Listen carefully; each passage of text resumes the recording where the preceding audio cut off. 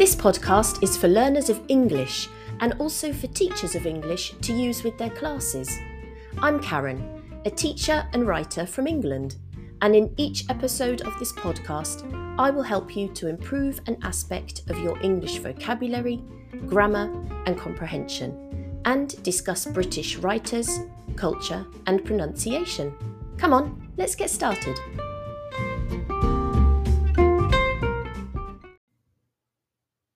Hello, everyone. It's been a while. I hope you've missed me. And I'm back today with an episode with different ways of saying said. He said, she said, I said. This is very repetitive. So let's look at some other ways of saying the same thing. We're going to look at formal ways, neutral ways, and informal ways. So wait till the end for the really informal, more spoken ways of saying said. As you know, I always take examples from my books, and today I'm going to be using ghost stories for my examples. This is an adaptation of some really scary ghost stories by Charles Dickens, and I have adapted them for you, for learners of English, to level B1, which is a good pre-intermediate or an intermediate level. You can find them on Amazon and Kobo and lots of other websites as well. So have a look at the links in the description if you want to buy that. There is also an audiobook. Right, so let's begin. When you're talking about what you and other people have said in conversations in the past, you can just say, I said hello, he said hello, and then, then we talked for a while, and then he said, and then I said. But as I said before, this is repetitive. So let's look at some alternatives. This doesn't mean that it's wrong to say said. Of course, we use said often. Right, so you can say ask. He asked me, what's your name? Or he asked me what my name is. And I told him my name is Karen. Now with ask, the pronunciation I think is difficult for students sometimes because we have a lot of consonants there. Asked in the past tense. Asked. We've got sk. But the truth is, if you want to know a native speaker secret, is we often don't pronounce the K in this case. So I would say asked, asked. So you can just say the S and the T. The T sound, of course, it's ED in writing, but T in its sound. So there is a tip for you. So I asked his name, and he told me it was Tom. So tell is another one, tell and told. And you can say somebody answered. So for example, from my story, Ghost Stories, may I speak now? Of course, he answered. Don't forget with answer that it has a W, answer, but we don't pronounce that, of course. We say answer, as if there is no W there. If you want somebody to say something again, please repeat that. You can use this verb, but also you can say he repeated his name. He told me his name twice because I didn't hear him the first time. Now, if we're talking about volume, how about speaking in different volumes? If you speak like this, I've never seen his face, then what is that called, what I'm doing? That is whispering. I whispered. And if you want to speak really loudly, I might not hurt your eardrums by doing this, but if I speak really loudly, hey, you over there, then I'm shouting. So we can say he shouted or she shouted. That's quite a basic verb, but a slightly higher level verb for shout but it means the same thing, is cry. This might be confusing because we're used to crying, meaning when you're upset, you have tears from your eyes and you cry. But it can also mean shout. You down there, he cried.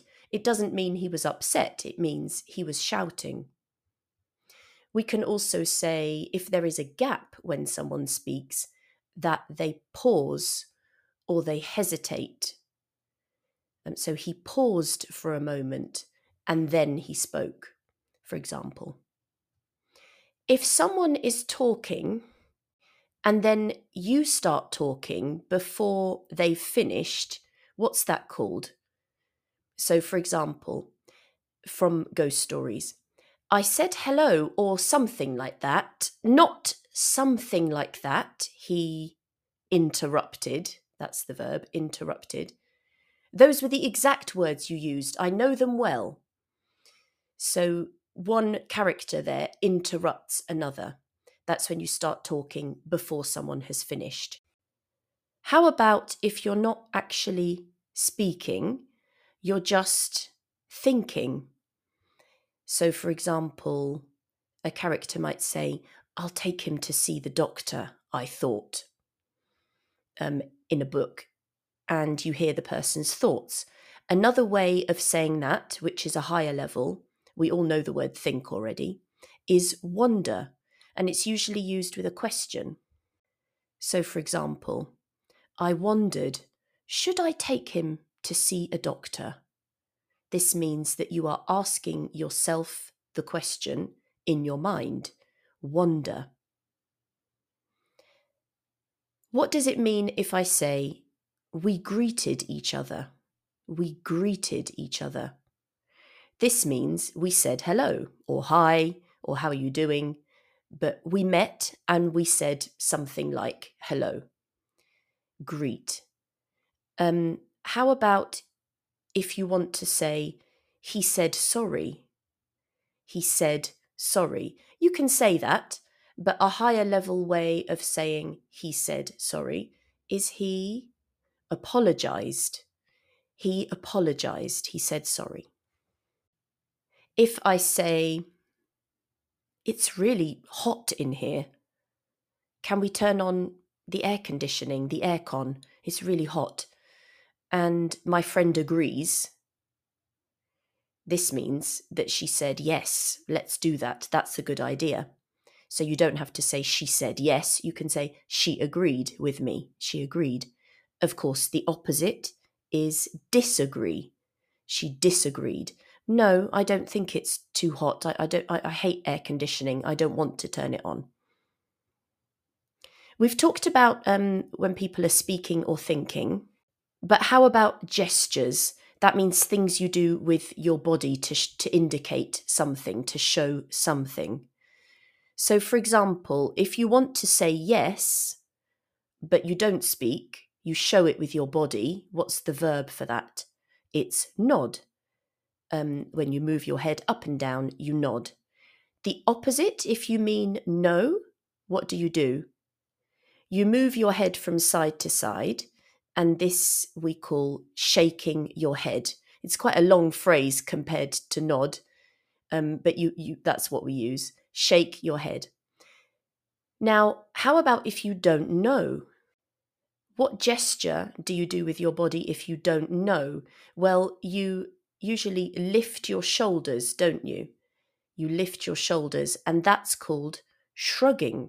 He or she shrugged. It means they showed me that they don't know. Right.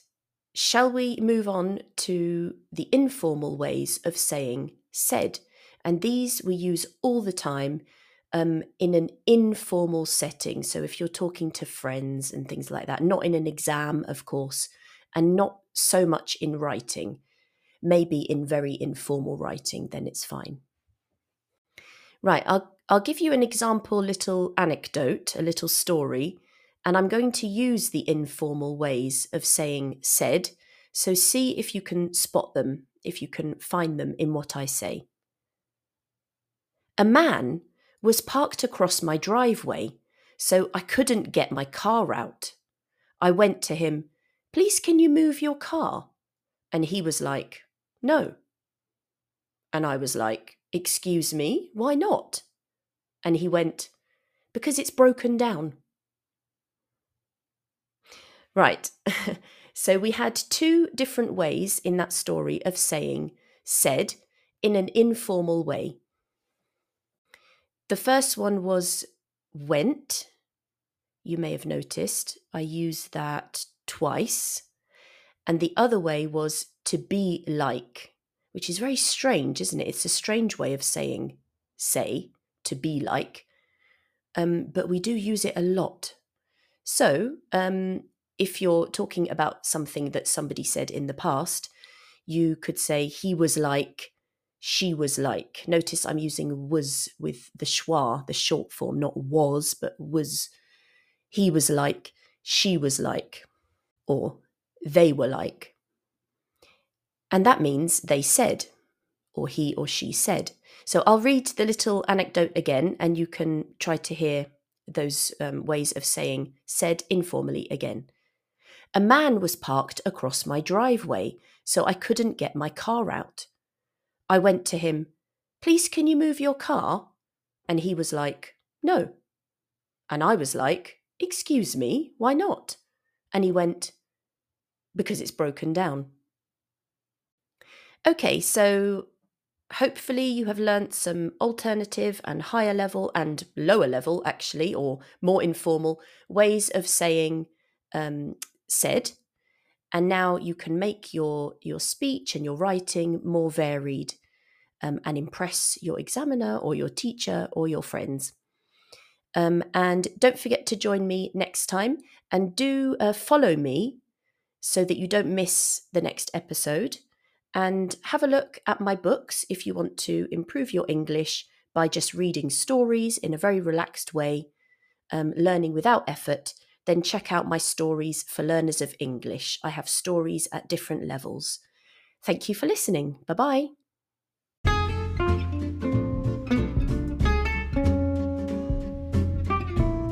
Thank you for listening to this episode of the Read Stories, Learn English podcast. I hope to see you again next time.